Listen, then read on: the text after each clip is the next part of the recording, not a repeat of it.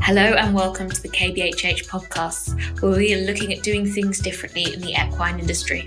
From new technologies to equine behaviour to well-being within equine practice, we've got something for you. So sit back, relax, and I hope you enjoy the show.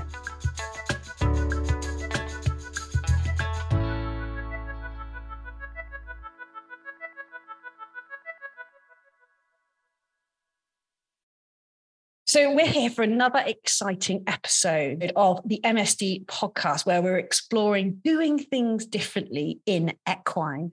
And when Naomi and I and Blaze were putting our little heads together to think about the things we wanted to bring forward, the woman that we are about to interview definitely struck a chord. Emmanuelle van Urk, who runs Equine Sports Medicine Clinic, and she is a European diploma holder in equine medicine.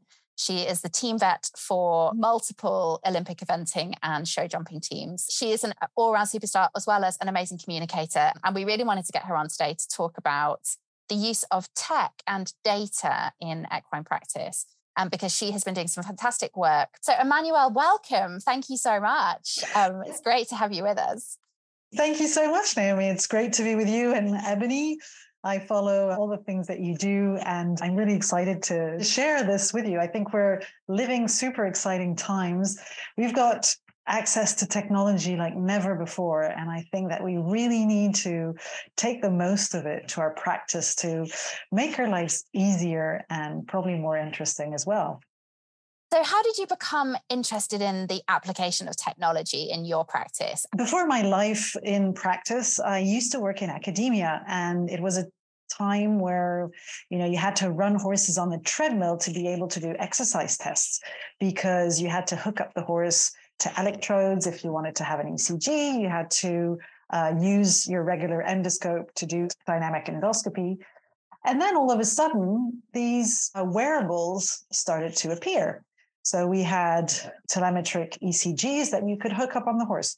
You could use overground endoscopes.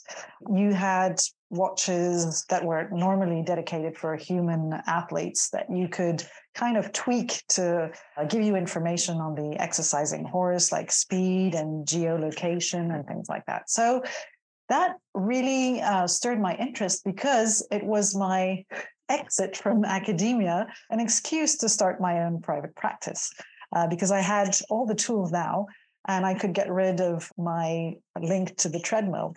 Of course, in the beginning, we were using devices that were made for humans. And so all the software that went with it, we weren't talking about smartphones at the time, that was 12 years ago. The software that you had was pretty difficult to navigate. Each time something new could improve the easiness with which you could gain the information was, to me, super interesting. Because I started by collecting speed with a Polar watch, and then ECG with a televet. And then I had to sync the data, and it took me a lot of time. When you get back home after a long day on the road, the last thing you want to do is sit in front of a computer and try and merge all that data. Incredible. It's such an amazing time, isn't it? We're living in a time where stuff is developing. So what kind of data are you looking at, and why? Like you've just said there about speed and ECG. What else is kind of happening? That you're supporting the marginal gains of incredible athletes at Olympic level with the equines and the humans. It'd be lovely to kind of hear about what's going on there. In human sports, exercise testing has become compulsory. So if we're looking at applying it to horses, you want to know how the athlete functions, so that if ever he shifts away from what is considered the best or the norm, then you can wonder why that is. Is it because he's overtrained? Is it because he is undertrained? Or is it because there's a subclinical disease that's lurking in the background? Can we get cues on how the horse feels by measuring a number of parameters? And so I think that the really basic parameters like speed and heart rate give you two really important information. Speed gives you an information on the workload, what amount of work is my horse doing, and then the duration as well. How much time is he spending at this particular speed? And then the heart rate gives you a really sensitive measurement on how the horse reacts to that workload. If the horse has cardiorespiratory condition, pain, or any kind of painful condition, then his heart rate will be abnormally high as well, because it imposes a stress on the horse. It helps you to follow not just training. It's really a very interesting way to record subtle things that you might not see in an obvious way when the horse is standardized exercise. Yeah, that subtle way. It's almost like it's personalized healthcare part, which I just find so fascinating. Because that individual might be sitting on a bell-shaped curve that isn't normal for maybe, the rest of that horse population, but actually is performing at a good level or not, as the case may be. Yeah, something I became super fascinated when I did my PhD, looking at the gut health of horses in racing and just realizing, we're at the tip of the iceberg when it comes to the data we can collect there for personalized dietary stuff, or antibiotic treatment, etc. Yeah, it's amazing. It's amazing. I remember you touching on your capacity from looking at your data to be able to predict which of the elite horses in the teams you look after was going to perform the best. And you said you knew in advance at the Olympics which one you were pretty sure was going to win and which one wasn't. Can you just talk a little bit about the sort of trends you were seeing and how you knew that? You've obviously got an amazing Emmanuel crystal ball there, but can you just talk a little bit about how you can make your future predictions and what sort of things you're looking at to know that in advance, I guess? Because I think people don't realize that you can not only look historically, but potentially look forwards as well. You're trying to draw a picture with a lot of different elements. So, of course, your clinical examination is, the basic. If you've got anything that you see that could be a sign of a problem, then it's no use setting off doing loads of exercise tests because you already know that something is wrong there. If we take the example of Olympic horses, there's a lot of politics as well, because the person who's going to select the horse might not like this rider or that horse. Doing exercise tests is a way of setting the same standards for everyone and seeing how the horses fare over a standard test. And so it might seem paradoxical, but if I take the example of show jumpers, they're not optimally trained for what we ask them to do.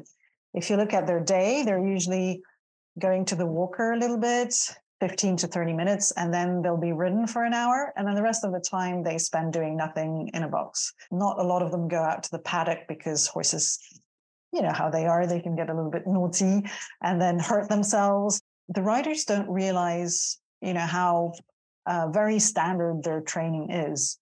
Walk, trot, and canter. They never jump at home. They seldom go uphill, downhill, or go out to the seaside and canter in the water, things like that. But it's very important that if you are trying to build up the horse's body for a particular competition, you need sometimes to go into the higher intensity of exercise. And I know that for injury reasons, they don't want to do that jumping the horses, but they could very well go out and canter on a cantering track or go up and downhill, because these are exercises that are really good for the power muscles that they need to go over the jumps.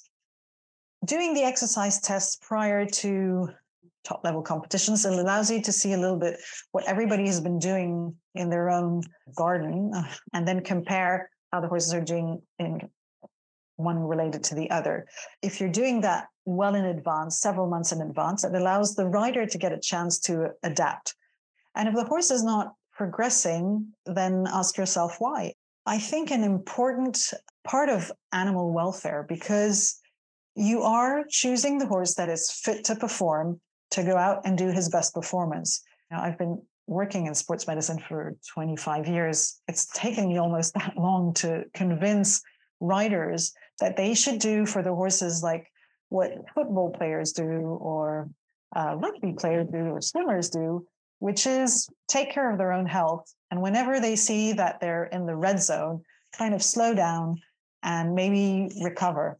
It goes also the other way. We've had eventing horses where we thought that a particular horse was coping well with his training. And then you look at his parameters and you can see that he's really low. So we're not starting to bring that horse to the interesting work zones.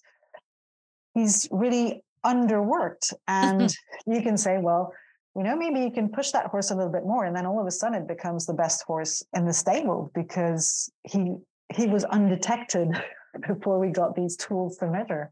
Or just finding it a bit too easy. Yeah. Yeah. It's amazing. Because one of my kind of big burning questions, I guess, that I often have is why, given that every amateur human athlete, whether you're a runner or a cyclist or a triathlete or whatever, everybody has a Garmin and everybody's tracking. Your watch tells you when you need to be in recovery. It tells you when you're detraining. Even as amateur athletes, all over this in human sports. Why do you think there's been such a resistance to do anything like this in equine? Because I've come out of working in racing and I cannot tell you how little is done. I still find it remarkable that even now people involved in any equine sport are probably looking at this data on themselves, but have no idea about their horse. And I was wondering what your take on that was and why you think it is that we haven't adopted it more readily. Yeah, that's a really good point. There's several explanations. The first one is that horses are such phenomenal athletes in comparison to us that they don't require the same amount of sweat and tears that we put into our training. Horses train really quickly and detrain very slowly. So they're remarkable athletes. So I think that that's one of the points. The second point, and you pointed that out really clearly, is that there's a reluctance to change. We've been doing this forever, so we're not going to do any differently.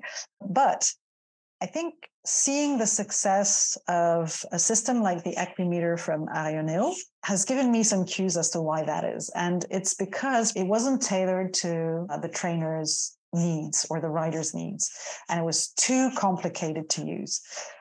If I take the example of the Equimeter, that is a device that allows to measure loads of parameters like speed, heart rate, ECG, stride frequency, stride length, a lot of different things. I think what really was a game changer was that this system reads the horse's chip. And so you don't need to connect the device to any computer like we used to have to do. Here you scan the chip number, you automatically have the horse's name, and everything is automatized. So you just need to put a girth underneath the horse's saddle, connect it to the Equimeter. It's not at all time consuming. It's very user friendly. What are you interested in? Are you interested in, the speed over a furlong? Are you interested in how the horse recovers? And so they've been working very hard on doing a simple platform. Everything is then streamed to the cloud, and you've got all the trainings of all your horses. You can compare a horse with himself over time. You can compare your horse with all the other horses of the same age in the yard over similar exercises or when they were on the same racetrack, etc. So it gives you a lot of information, but in a very simple way. That's really, really exciting because it is going to allow us to do what has been done for human athletes. So it's following the training.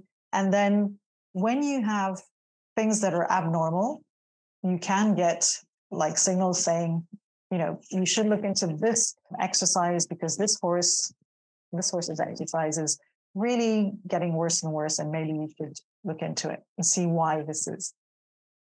Yeah, and as someone who, unlike the three of you who have been involved with competition horses at a very, very high level, I've always been involved in the welfare aspects of horses. And actually what I'm hearing now, and hadn't even thought about it, is actually how this data can be such a good welfare piece of kit, not just finding your gold, as it were. It's that welfare piece of kit, isn't it? If it was used in general practice or used in working animals in other countries, scenarios and cultures, is there a subtle problem we can do something about? Or is this horse unfit for purpose? This gives you actual evidence, not just, I think you should try a different horse. It's like saying, this is data. And I think that making that having that data that's so clear, I think that's a fantastic thing to have, because it provides that very clear evidence from a welfare point of view. And I hadn't really thought about that. I think it's going to be really important for the future of sports, because there are a lot of animal rights movements that want to ban sports and horses. And I think that will really be a mistake, because I see horses every day that love what they're doing and would be miserable if they were left in a box doing nothing or in a paddock. Right now, we're doing some work with different racing authorities that want to improve the way that they look at horses during training. And the Hong Kong Jockey Club has been investing quite a lot of money into that, trying to prevent the horses from having injuries, cardiac arrhythmias, exercise-induced pulmonary hemorrhage. We've had in France a horse recently that had, that was performing poorly during training and not gaining any weight. And really the trainer said, I don't know what's wrong with it, but it's not conditioning like all the other horses. He's not getting into condition. We looked at his ECG that was very arrhythmic at the peak phases of exercise. And then when we investigated, he already had a primary cardiac problem. It was compatible with lower levels of exercise, but not with what is requested of a racehorse. And so thank God, that was identified prior to the horse participating to a race, because probably that he might have been injured during a race because of that underlying condition. So he was retired. He now belongs to a very nice lady who just rides him for leisure. He's a happy horse, and everybody's happy because the trainer also does not have a bad reputation for running horses that aren't fit to run, and hasn't lost money in time and training for a horse that could not have coped with it on the long term. That's how I have a very, very expensive lawnmower in my own home. He was one of my research horses and he came home with me. And you're so grateful for him every single day. My bank balance isn't, but I am. No. And so, Emmanuel, I just wanted to wing this round to kind of practitioners, because I think some people might be listening to this driving around thinking, okay, so it's fine for fancy Emmanuel and her Olympic people, or it's fine if you're at the Hong Kong Jockey Club and you've got all this money, blah, blah, blah, blah, blah. So, but I guess thinking about more first opinion applications, how do you envisage that, whether it's, things like the RNEO forms of data collection with the Equimeter or anything else we've been talking about, how would you see the work that you do being implemented by practitioners at the coalface, I guess? And can you give us any tips or thoughts on that as well? Sure. So we talked about the Equimeter by RNO, but there are lots of other connected devices that are really exciting and that allow you to follow your patients, your equine patients, from a distance. You're in ambulatory practice. You can't be next to every horse like a practitioner that would be in a clinic could afford to be.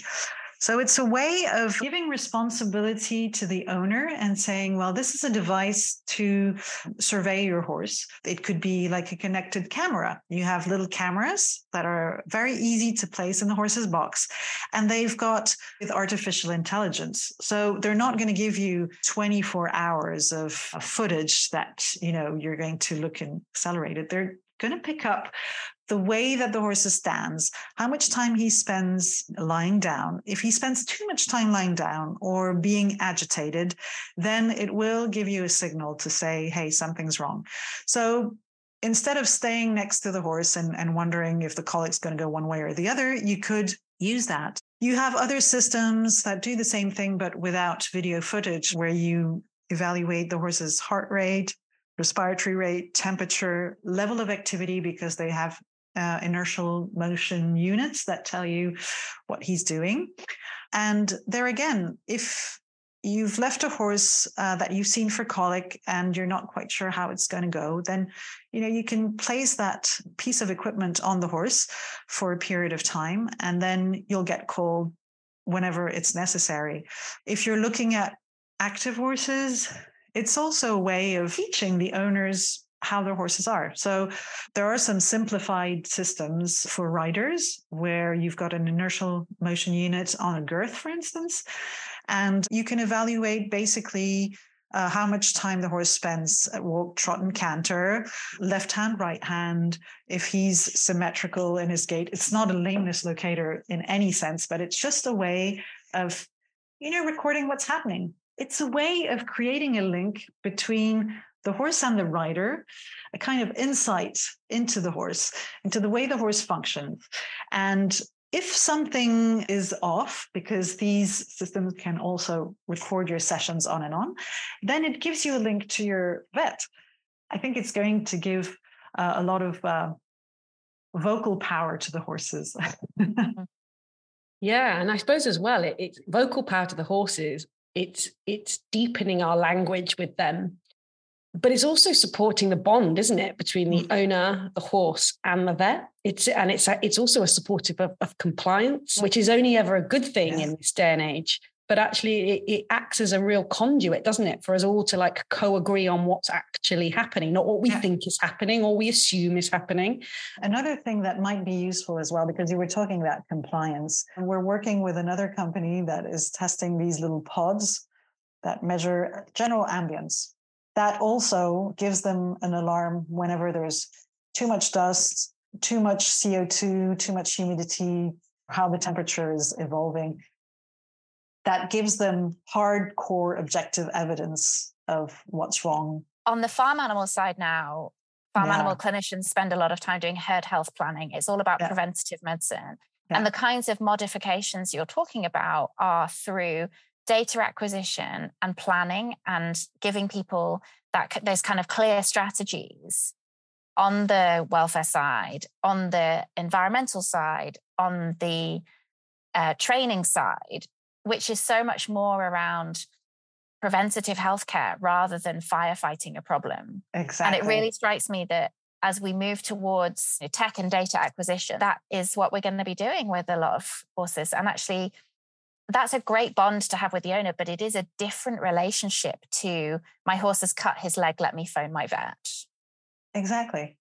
This is so cool. I think it's so interesting. Yeah, it's bringing the science back to the art and science of veterinary medicine, isn't it? And it's wonderful because it actually allows people with veterinary passports to not only be that clinician, but to use that scientific brain that they also might want to be using. You become the analyst again. You get to, in some respects, use a bit of your research acumen in daily practice. And I think that's a lovely way to be flexing your mind as well. So it's also giving your brain something else to think about and a challenge and a problem to solve, which is something that we all kind of crave, I think, as a profession. Well, Emmanuel, thank you so much for joining us today. It's been an absolute pleasure to chat this through. I've really enjoyed hearing all about it, and I know it will have been really useful for everyone listening. So thank you so much for your time. We are super grateful. My pleasure. It's been great talking to you guys. Well, I'm going to report back on how Albert and I fare with our data collection. Many thanks to Emmanuel for that really interesting look at what she's doing. And now on to Blaise from MSD. Well, we're quite excited because we've got one of MSD's own in the hot seat today, haven't we, Naomi? Which we've been wanting to pick her brains. I know. She's somebody who has been deeply involved in this project from the very beginning, bringing together all the wonderful people that you have been hearing in this series.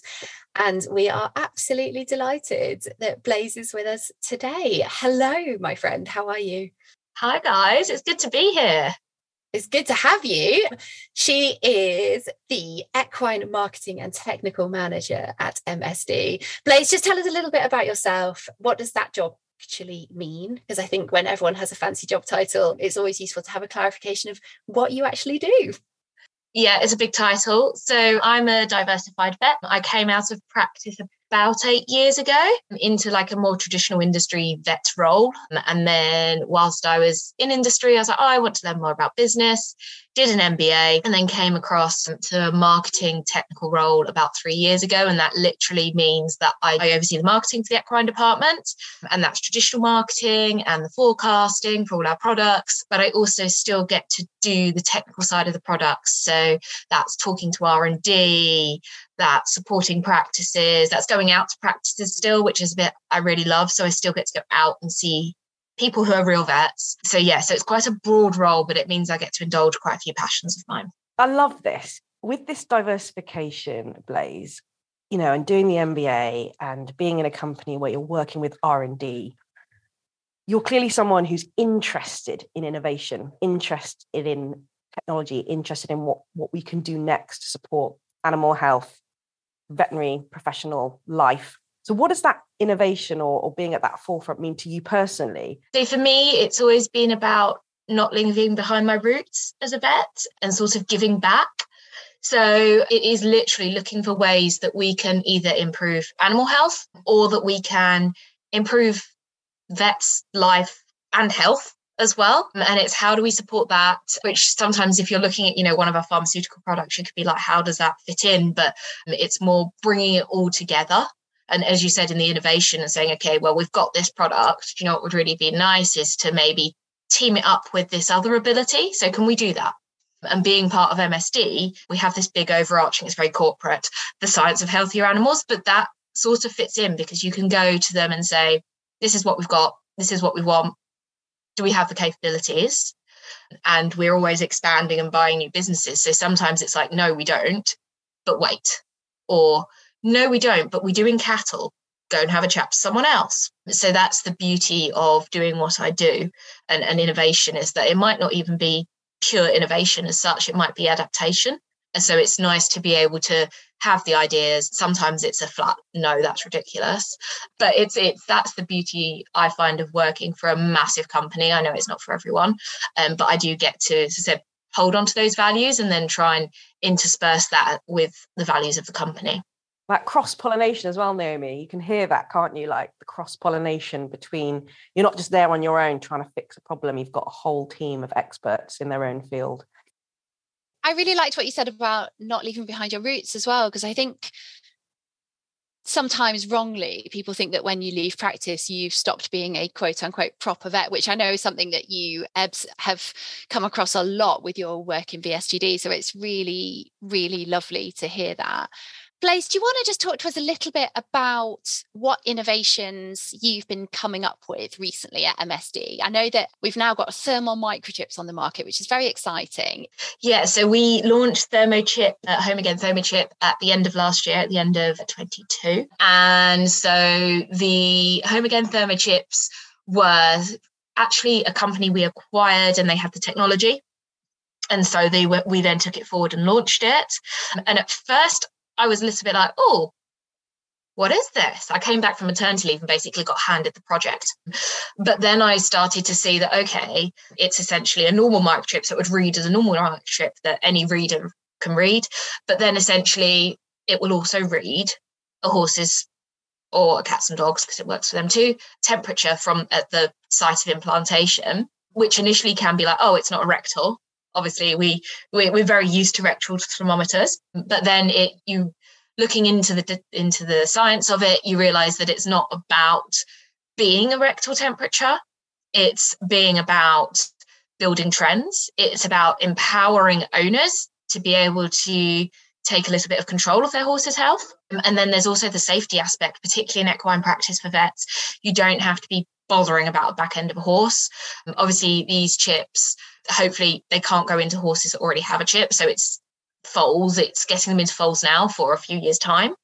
But, in hospitalization situations, which could be a foal or an adult horse, they have massive health and safety implications for vets and just ease of use as well. And then for owners, we're out there at the moment trying to speak to a lot of breeders and professionals around getting these into the foals so that then they have a health snapshot essentially of the horses on their yards.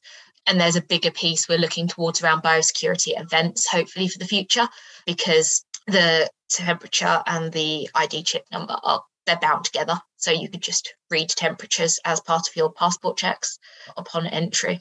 That's so cool, because actually think about like the EHV outbreak in Spain in show jumping, and so not that could have been avoided, but that if you were looking at their chip when they arrived and you've got the temperature ingrained into that, just gives you so much more information about those horses when they're coming in.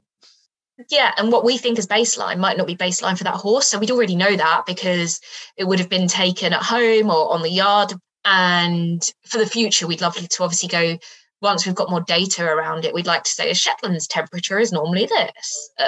thoroughbred's temperature is normally that. And so it wouldn't necessarily avoid every situation, but you could almost say, well, that horse is half a degree above what it normally is.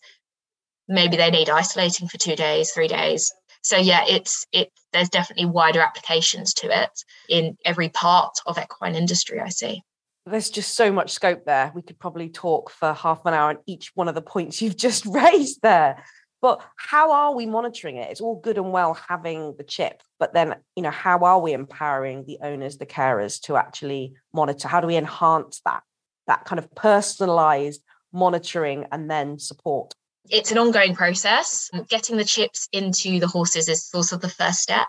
And then the readers Bluetooth the temperatures, and you can link them up with an app. And we're also working on like a behind the scenes piece about how this obviously data is managed as well. So that, there is a future piece around being able to provide health trends and that sort of thing. And getting the chips into the horses and getting this launched is sort of the first step on our journey. That's super cool. And you mentioned apps there, which just exploded over the last couple of years. Everybody has an app for pretty much everything now. And I think we would all be in agreement that there's so much useful stuff happening in the app market.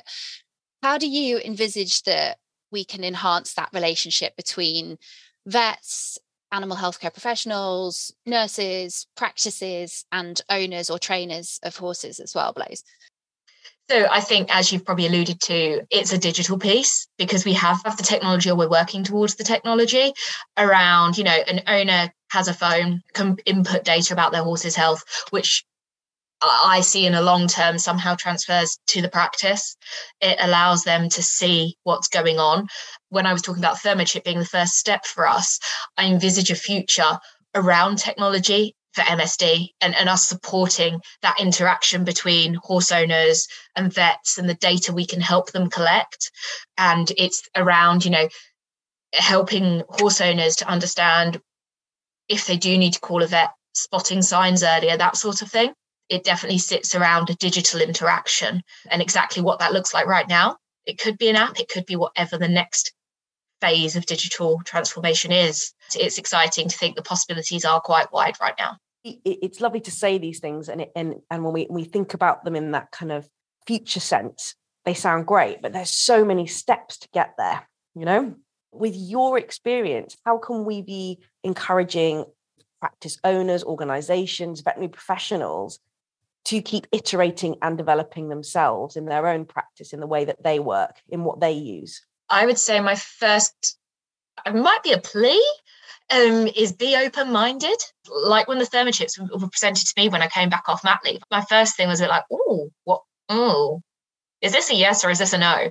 Like, I wasn't sure. And then you look into it. So I think the first thing is be open-minded. Not everything is going to be right for you or right for your practice, but it's making that time to look at it and say, do you know what, this could really work. Everyone's got different pulls on their time and pressures that they're under. And obviously we know the whole of the vet industry is under a lot of pressure at the moment. So it's finding those things that are really going to help you find efficiencies, provide the best level of care that you can, and also work with your owners. Like most of our owners, one of the joys I got from being in practice was sometimes working with my owners. There were some I didn't get so much joy from, but it's that collaboration piece as well. I think that's perfect. It's exciting. I think the future is exciting. We spoke with Emmanuelle about the sort of future of tech and data gathering and analytics in equine practice, and how she's using them and how we might be moving forward with that from a clinical perspective. But I think also from that horse health, owner relationships, and more hands-off approach, I think as well, it's really exciting as to what we can be doing with all of that. And I think you guys are leading the way on that one. That's the hope, the vision. The other thing that excites me on top of that, I agree with absolutely everything Naomi said. What excites me, the little researcher in me, is like we actually have access to real whole face data for research that actually helps to improve field side, stable side, not some theoretical thing that's not anywhere close to actually the horse and how it is used. And for me, I'm most excited about the research that can be done by practitioners. So many veterinary professionals would love to have more say in research, but it's too far to go into the traditional academic realms. It's not possible. So I feel there's also a collaboration between our researchers, our specialists, and our general practitioner actually having a say in the research the questions that they really want answered. And I find that so exciting. Yeah, 100%. Me too. I think the future with data and tech and research is just enormous. I mean, there's so much data out there already. It's almost like there's too much to harness and we don't quite know what to do with it yet. But I think that is going to become clear over a period of time. And whether that's through projects supported by people like you, Blaise, or practitioners on the ground in conjunction with academics and universities, I think the future is exciting and the possibilities are kind of endless, really, which is super cool. If listeners of this podcast are keen to be thinking about how they can do on the ground research, I think that's definitely something that we would love to hear about, either through MSD or through VSGD as well, that piping up with ideas is how things get off the ground. And I think if people have got them, then certainly there's places to go now where you can put them out to people and that things can happen, which is so cool. 100%. We run a research bursary for, students and nurses and vets in practice, in general practice. That's obviously a list piece of funding and support from that. But as you said, the data we could potentially collect in the future is almost mind-blowing. And not being a data analyst, the ways we could use it is really exciting. I think the possibilities that it presents to us. And that, listeners, is the beauty of podcasting, because we had not discussed that. And I didn't know that MSD had a research grant for practitioners. So there you go. If anyone feels like getting in touch, students, nurses or vets, that sounds very cool. Where can people find out more details about that, Blaise? So it'll be on the MSD website. It's also on our LinkedIn pages. There is a specific link, which I will put in the notes for this show. Look, I think you can probably tell all three of our voices got more excited and rapid by the end of this podcast, because we are three women and equine veterinary practitioners and stay versifiers and diversifiers that really do care about the future of innovation, the future of animal health, the future of our working lives as veterinary professionals. And I think that was just a lovely vignette, Blaise, showcasing not only what you as an individual and a veterinary professional member within this wonderful global community, but also it's so lovely to hear culturally what MSD are really willing to trial and take to the fore and collaborate. And, with even that research piece there, it just goes to show you're looking at it from all angles. So I'm really, really excited to keep watching this space for MSD and really excited as well to hear what our listeners are going to have after the back of hearing not just this episode, but all the episodes we've recorded have all been like, we would just love to continue these conversations. So a massive thank you, Blaise. 100%. What an amazing show. Many thanks to today's guests. If you want more information, have a look at the show notes or drop us a line at kbhhuk@msd.com.